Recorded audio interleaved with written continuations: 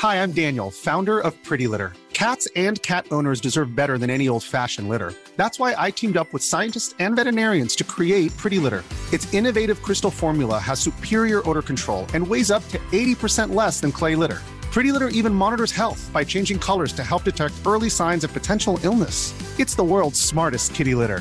Go to prettylitter.com and use code ACAST for 20% off your first order and a free cat toy. Terms and conditions apply. See site for details. Stocks for beginners. Phil Muscatello and FinPods are authorized reps of Money Sherpa. The information in this podcast is general in nature and doesn't take into account your personal situation. Those who didn't accept those coins as payment, they could be punished by death. And he also ruled that there should be no foreign coins in Norway, no foreign coins. So, briefly, he introduced a monopoly in money creation and started to debase the silver coins. And that was the beginning of inflation as a policy in Norway. And that's also why I have given my book the subtitle 1,000 Years with Inflation as a Policy, because it's almost 1,000 years ago. Hi, and welcome back to Stocks for Beginners. I'm Phil Muscatello. Is inflation a feature or a bug in the system? Have we been conditioned to accept inflation without realising how much it erodes our purchasing power? Joining me in this episode to explain is Rune Østgård. Hello, Rune. Hello, Phil. How are you? Good, thank you. Rune Østgård is a lawyer and the author of Fraudcoin, 1,000 Years with Inflation as a Policy. It's an historical journey unravelling inflation and how it's designed to squeeze money from ordinary folk from the Viking era to the present day. And that's one of the things I love about it, Rune, is that you've given the historical context for where inflation has come from, especially from your ancestors, the Vikings. That's correct. I think it's very important to trace policies like this historically, because it makes it so much easier for the average person to understand what this is all about. So that was my idea. Trace it backwards in time and look at how it has developed over time. That's right. As you say, it makes it much easier to understand when you see the brutal policies of the past and the effects that they had. So we'll get into that during the interview. But to start with, what inspired you to write this book? So I wrote an op-ed in 2008 in the midst of the financial crisis. And when I researched the op-ed, I found some interesting stories in the royal sagas, in the Norwegian royal sagas. And I pieced together how it all started. So I used it as a sort of pedagogic trick in order to make the average reader of the newspaper able to understand what monetary policy and inflation was all about. So it was a rather harsh piece where I criticized the Norges Bank, which is the Norwegian central bank, and asked for the governor to leave his post. And it got some attention. So when the inflation reared its ugly head again, I think it came to Norway in this early summer of 2022 or something like that. Then I decided I just had to pick up on where I stopped with that op-ed and just wanted to write a short pamphlet, a few, let's say, 10, 20 pages or something like that. And then in the end, it became a whole book. So I just had to do it. It was something that was very deep, sort of that I felt that I had to write because I had the knowledge that perhaps not so many others in Norway had. And I knew how to get the message across to the average man in the street, you know. I'm just interested, though, where you got the idea or where you started learning about this. You're not an economist yourself, but you obviously started to think long and hard about where inflation comes from and monetary policy. How long ago was that, and what was the spark for you? So around 23 years ago, I was working in the government. We were trying to reform the radio spectrum management in Norway, just like New Zealand had done in the late 1980s. And then we had to read up on economics. We didn't have economists working in my department then. So we had to learn everything from scratch, everything from auction theory to the economic function of property rights, etc. So I was lucky enough to stumble upon Ayn Rand's great novel Atlas Shrugged, which you might have heard about. And in this book, she explained how the economy and how society functions in a sort of very vivid and easy to understand way. I took away a lot of economics lessons from that book. And I also found out that Ludwig von Mises, the great Austrian economist, he was one of her acquaintance or perhaps also friends. And that led me to the Austrian School of Economics with Ludwig von Mises, Friedrich Hayek, and also, of course, the great Murray Rothbard. So I read a lot about monetary theory and the history of how monetary policy developed in the United States. And yeah, it was very interesting because, you know, the monetary system is really the cornerstone of our civilization. So once you start to understand it, it's very hard to just stop thinking about it because it's so fundamental to us as human beings. So people like the Austrian School of Economics, Ayn Rand, are often demonized these days because they're seen to be, you know, the creators of what's called neoliberalism or unfettered capitalism and those sort of ideas. Why do you think it is that so many people are unaware of this school of economics and what it actually has to offer for ordinary people who are unwittingly being ripped off by governments? So that's quite easy to explain because the Austrian school was the only school in economics in the 1920s and 1930s, which was really vocal about the new developments in monetary policies. So they advocated for the gold standard and sound money. But Keynes, on the other hand, John Maynard Keynes and Ragnar Frisch in Norway, he was sort of the representative for the Oslo School of Economics, and also Irving Fisher in the United States, a professor at Yale. They were all in favor of manipulating the money supply as a sort of a tool to, their argument was that it would be good for making the economy more efficient. So since the Austrians were opposed to these socialist ideas on controlling and manipulating the money supply, they fell out of favor with all the politicians, you know, because the politicians, the government, they loved the ideas of these statist economists who wanted to have policy measures which enabled the growth of the state. Not because they wanted to grow the state, but these were, they call it scientific, and I will also add political ideas. So the Austrians fell out of favor and they didn't get any funding, you know, in the United States and in Europe. And this has been going on for generations. So when I talked about the Austrian School of Economics in 15, 20 years ago, nobody understood what I was talking about. Nobody had heard about it. So they have been suppressed, we might say, financially in every way, actually. But the last, we might say, 15 years or something like that, they have really had a revival. And it's very important because their theory is a lot more sound than the Keynesianism and also the monetarists. But the Chicago School, you know.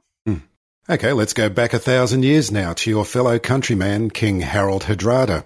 How was he able to create inflation? Or tell us first of all who he was. And he also ended the Viking invasions of Britain at the time. Yeah, he was a power-mad Viking king, you know, just like the rest of them. And he's more or less not celebrated, but he is said to be the one who really put together Norway to one country with one central apparatus with a state and so on. And before that, it was more or less decentralized. And especially in my region, which is in the middle part of Norway, it's called Trøndelag. We despised kings back then. My ancestors, they killed kings now and then because they didn't like them. And Harald was basically the one who he carried the torch from his half-brother Olav and another king, which he started. It was a king named Olav Tryggvason. He started Christianizing the Norwegian people by sword, you know, using coercion and violence and all kinds of ugly things around 995 after Christ. And then Olav, Harald's half-brother, he did the same. He was a tyrant, and he's celebrated today as a holy king, a holy person. These were despots. They tyrannized everybody and forced everybody to accept the Christianity, to be baptized and so on. These two kings, they broke down the spirit of the Norwegian people and changed belief systems that they had previously because they used to love freedom, they loved sovereignty, individual sovereignty, and then they started to fear the king. So when King Harald Hardrada, that means hard ruler, he killed one of the chieftains in my region and also his son in a very cowardly plot in the year 1050. And that was the end of freedom in my area, in Trøndelag. So Harald killed this chieftain Einar Tambarskjelve because he stopped him from raising taxes. And what Harald set out to do then was that he set up one mint in the biggest city in Norway and a second mint in another area where he also had little power to begin with. And then he forced people to start accepting his coins and his coins only. So what he said was that, or he decided that people who didn't accept his coins, those were silver coins struck with a Christian cross on one side and also his name on the other side of the coin. So those who didn't accept those coins as payment, they could be punished by death. And he also ruled that there should be no foreign coins in Norway, no foreign coins. So briefly, he introduced a monopoly in money creation and started to debase the silver coins. And that was the beginning of inflation as a policy in Norway. And that's also why I have given my book the subtitle 1000 Years with Inflation as a Policy, because it's almost 1000 years ago. It's that time of the year. Your vacation is coming up. You can already hear the beach waves, feel the warm breeze, relax, and think about work. You really, really want it all to work out while you're away. Monday.com gives you and the team that peace of mind. When all work is on one platform and everyone's in sync, things just flow. Wherever you are, tap the banner to go to Monday.com.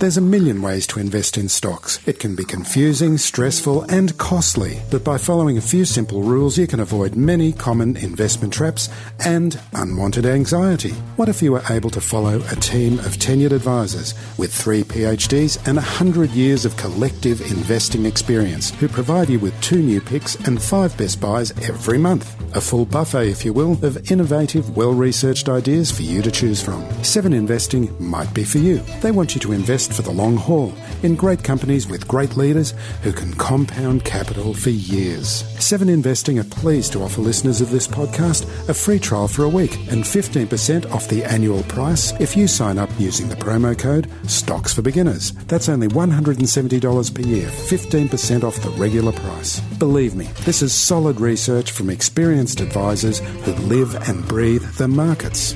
So go to 7investing.com. That's the number 7 Investing and use the promo code Stocks for Beginners, all lowercase, one word, to get your absolutely free trial and discount on the annual premium plan. That's 7investing.com and that code again, Stocks for Beginners. I receive a small commission for services that I recommend, and this helps me to keep this show trucking down the highway. I only recommend services I use myself. So the process you're describing is that, first of all, the ruling authority will take control of the money supply. Like you said, you're under the threat of death if you don't accept Harald's coins. And then he can mint the coins, and debasement, I'm presuming, means that the amount of silver is reduced over time in the coin itself, thus creating that inflation. Is that a fair summary? Yes, I think I should go a little bit more into details, because when people know that these are the only coins that he will accept when they pay taxes to him, then they have some silver, perhaps they had some foreign coins, because in Norway until then it was only foreign coins that circulated in the society. So they handed their silver over to the mint, and the mint struck new coins for them. And they didn't hand back coins to them containing the same amount of silver. They kept some of the silver for themselves and created new coins for Harald. So Harald could basically create money out of nothing, you might say, okay? And have the ability to create money out of nothing and force people to accept his coins as payment. It pays off very handsomely, because he can make money that the others, that the rest of society, will have to work for. They have to work for the money, he can create money. And then it's so easy for a ruler to outcompete the rest of society in the competition for scarce resources, whether it's real estate, capital, labor, you name it. He can secure a greater and a greater share of the wealth in society very quickly with that kind of policy. And also what he did was that he reduced the silver content from 90% to 33% in just 16 years. And when you do that, and you require the people to pay with these coins, what happens then is that they might not notice how fast he increases the money supply. But over time, they understand that the prices, they just increase quicker than their salaries, you might say. What they themselves earn in money it doesn't go up as fast as the prices that they pay for stuff in society. So what he's able to do then as a ruler is to make them run faster and faster and faster to sort of keep up and in order to maintain their wealth, the living standards. So the system that he set up is more or less the exact same system as we have today. The difference is that today we don't create money out of silver and other types of metal.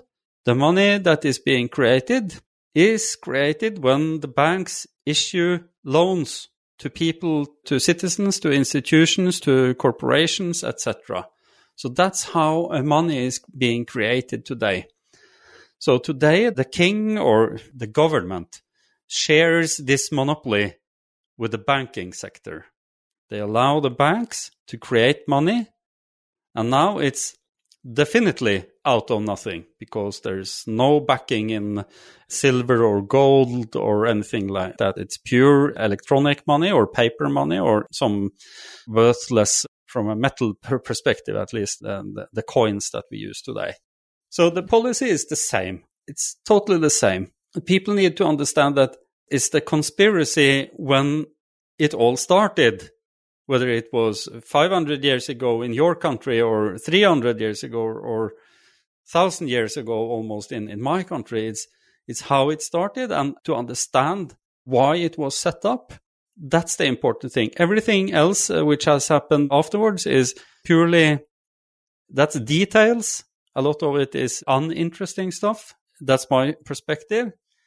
And to sort of focus on all the small conspiracies related to who owns the central bank, etc., and who set up this law, etc., when you got new laws which facilitate the political manipulation of the money supply later on. Those are uninteresting topics in my view. If you understand the basics, how it all started, how that worked, then you know more than enough.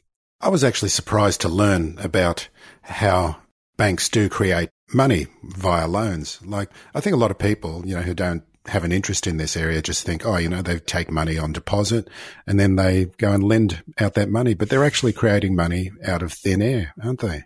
Yeah, that's correct. So, to be a bank is a privilege.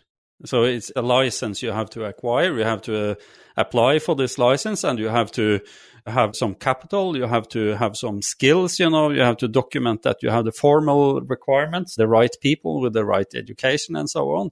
And then you're good to go. So it doesn't mean that you can create as much money as you want, because the market forces also dictate how the prices, which is the interest, is the price for money. That dictates how much it's possible to increase the money supply. And it's one other thing which is quite important to understand, I must admit, with today's system, and that is the role of the central bank. Because when you share a monopoly with someone, you set up an oligopoly, and then you need an institution that can coordinate the activity which goes on in the market, coordinate the oligopolists. And what the central bank does is that it coordinates the increase in the money supply by regulating the price of money, which is the key interest rate. So when it sets the key interest rate, the banks are more or less forced to follow the interest rate policy, and it affects the rates they set, and then that in turn affects how much money people want to borrow. It's one other thing which is also quite interesting to understand. We often talk about inflation as the problem. We say that they inflate the money supply, increase the amount of money in society, and the general price increase happens because of the increase in the money supply. But there's two other things that central bank and the government can facilitate with the system that is set up now. They can dictate who gets the most of the newly created money, which parties, which institutions, which players in society that gets access to the newly created money. And that's what I call channelization. So you have inflation and then you have channelization. So you can channel the new money, for instance, to the most wealthy or to the public sector or, in different ways. And the third thing that you can do is deflation. You can deflate the money supply. So what you do then is that you decrease the money supply. In order to do that, you have to increase the key interest rate. So decrease the money supply, that's just another way of manipulating the money supply. So what happens then is that the real interest rate, not the nominal interest rate, but the real interest rate goes up a great deal because suddenly people have to pay back their loans, not only with higher nominal interest rate, but with money that has become more scarce because it's less money now in society than it was when they borrowed the money. So when it's less money available in society, then you pay back your loan with money that is more worth than the money that you borrowed. So it's a recipe for bankruptcies at a large scale in society, and this has happened several times. It happened in the 20s in Norway. It happened in many other countries at the same time in the 1920s. And it is more or less what we have seen now the last year as well, with the Federal Reserve shrinking the money supply. They started in March 2022 and then shrank it and also kept it. It went sideways a little bit and moved a little bit up and down, but they shrank the money supply, and that's the same that they did in Norway. So it's a recipe for disaster. And of course, the strongest players, they benefit whether you inflate the money supply or whether you deflate the money supply. If you inflate the money supply, then they are the ones who can borrow the most money because they put up the most valuable collateral and they have the strongest, the best revenue streams, So the richest and also the banks, they benefit for all three of these policies. I should also mention that, as you have read in my book, there's a master's thesis from Norway a few years ago. It was written in 2015 or something like that. And the student who wrote the book, he quantified how much money the banking sector earns just from issuing new money. And he calculated that it was between 0.5% and 1% approximately of the GDP. And that's quite a handsome profit, I would say, just for creating nothing, isn't it, Phil? It's amazing. It's great profit. It's interesting that here in Australia, we're currently having an inquiry into what they're calling cost of living pressures. And it seems to be that it's being used not so much to question government policy, but it's a way for bashing the supermarkets by saying that the supermarkets are gouging and they're the ones that are causing inflation and things like supply chain problems. Do you find that the governments have this look over their policy rather than pointing the finger at themselves? Yeah, they have been blaming all kinds of things. I read when Beyoncé, the famous pop artist, came to Sweden last year, I think it was in the summer last year, the hotel prices went up. And then they actually blamed Beyoncé for the inflation. Beyonce's to blame. I love that. So they are in the business of blaming everything else but the increase in the money supply. They have to point at everybody. And also the worst thing is when they point at workers and blame workers because they have unions and they went on strike and forced the employers to pay them more money, to increase the salaries. But if you try to track how high the percentage is in the increase of the money supply, which in the United States and in Norway has been 7% each year, which basically waters out the value of the currency by approximately 7% each year, and you compare that with the pay increases over the years, I would say in the last 20 years, the salaries, what people earn, it has increased by perhaps 3% or something like that. So it's a very ugly thing when they blame the workers for the increase in the prices. It's not only nonsense, it's pure evil, you know. And I don't know if the unions understand this, but they don't do anything about this. I guess they are possibly part of the game. I don't know. So, well, I mean, on a very basic level, they're going to be looking out for their members and trying to make sure that their members can still afford to live. Yeah, then they should try to study how the monetary policy actually works, and also to give lectures and make it possible for their members to understand this, because they really should do that. It should be one of the key things that they do in order to take care of the interest of the members, but it doesn't seem like they are very much interested in doing that. I guess it's the same all over the world when it comes to Yep. Let's go back a few hundred years again to when the Dutch created their prosperity by encouraging monetary freedom. Tell us about that process. I find it's really interesting because the Dutch seem to have always been very, very good at understanding how money, capital, and trade works. So it's important to understand that you have basically two types of monetary policy. The kind of policy that has been the dominant policy throughout the history of humankind, as long as we have been civilized people the last 5,000 years. Most of the time it has been monetary freedom. You were allowed to use the money that you liked best. Nobody dictated what type of money that you should be allowed to use. And what happened then was that people, they preferred to use the money with the highest quality. And over time, it was sort of silver and gold coins with a high quantity and high and stable quantity of silver and gold that people preferred to use. Those were the winners in sort of Darwinian selection process. So we lost that in 1050 after Christ when Harald Hardråde came. And the Irish people, the Celtics, you know, they managed to preserve this right. I think it was until the 17th century they lost to the British. They conquered them and they ended the monetary freedom. But in the meantime, they rebelled against the emperor in, I think it was 1566 in Holland, in the Netherlands. And after that, because they were so sick and tired of the inflation policy, they were put on the thumb, and they understood this policy very, very well.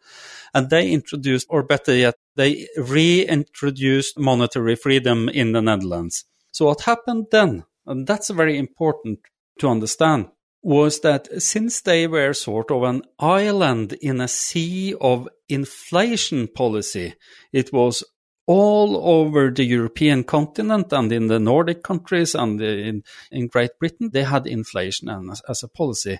So when you have this inflation policy, there's always a sort of a tendency that the capital and the talented people, they want to escape away from that situation. So the Netherlands, they experienced an extreme influx of money and talent. This small country, you know, it's totally flat there, and almost only thing they have is rivers and some, quite good on agriculture, of course. And a few dikes. A few dikes. And they created a few more dikes when they got more money. So they became incredibly wealthy over a period of 150 years or something like that. It was pure magic almost. And it has been sort of almost a mystery for historians and economists. The Dutch golden age, you know, but it's directly related to the fact that you get a huge influx of talent and capital when you allow a monetary freedom to emerge again in your country. Yeah, I know it sounds, and this monetary freedom, it's simply to do with having mints that you could take your precious metals to and you would receive coins in return at exactly the same value that you brought along to the mint. So what they did was that they said you could use whichever money you liked. But Amsterdam Bank, it was a very good bank, which didn't engage in any fractional reserve lending at all. It was always full reserve banking. And they also set up a mint, which only took a very small charge, which covered the cost of the reminting of the silver and the gold. So they got quite a decent reputation, for producing coins with high and stable value or content on silver and gold. So people preferred to use that type of standardization instead of using all kinds of money, Spanish and British, etc. So the standardization of the coins made the coins and the silver and the gold more valuable than using coins from other countries. In the end, Amsterdam Bank, they couldn't resist the temptation, so they let some of their customers overdraw.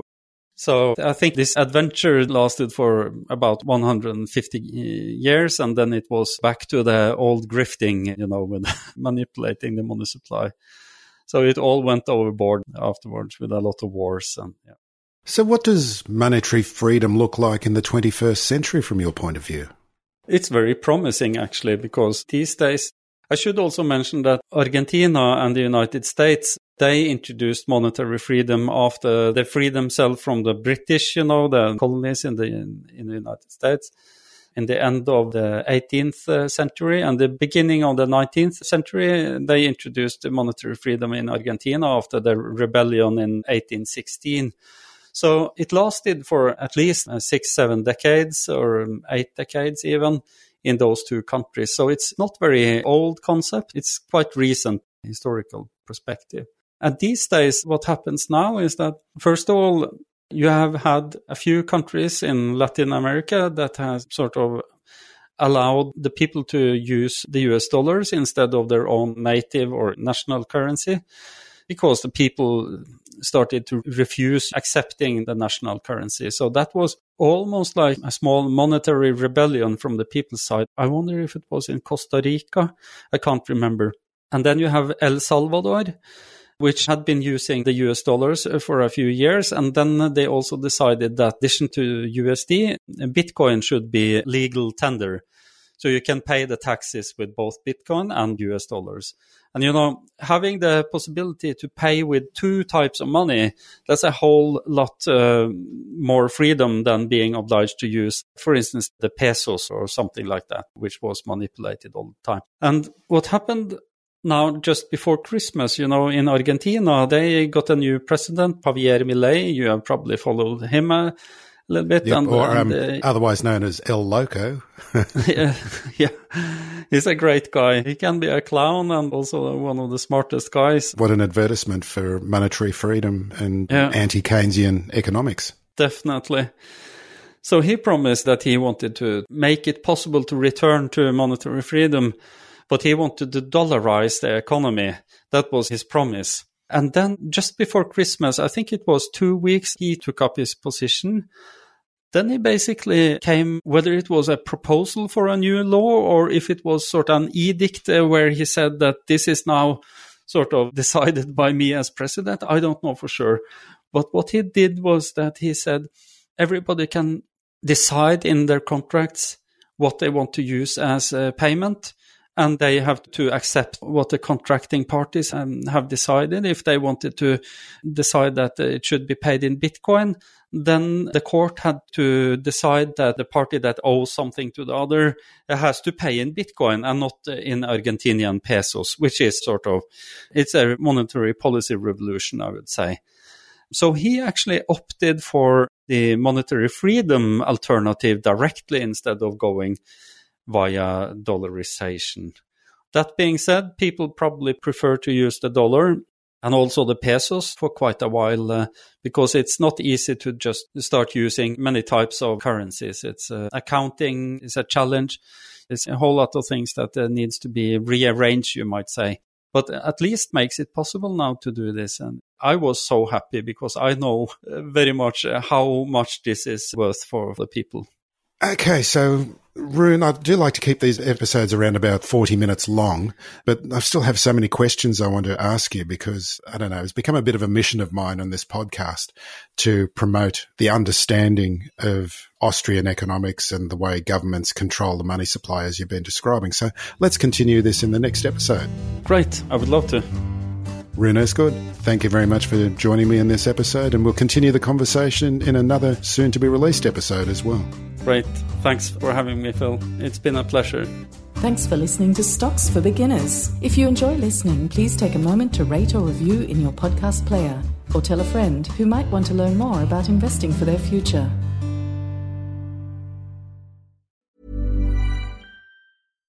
Hi, I'm Daniel, founder of Pretty Litter. Cats and cat owners deserve better than any old-fashioned litter. That's why I teamed up with scientists and veterinarians to create Pretty Litter. Its innovative crystal formula has superior odor control and weighs up to 80% less than clay litter.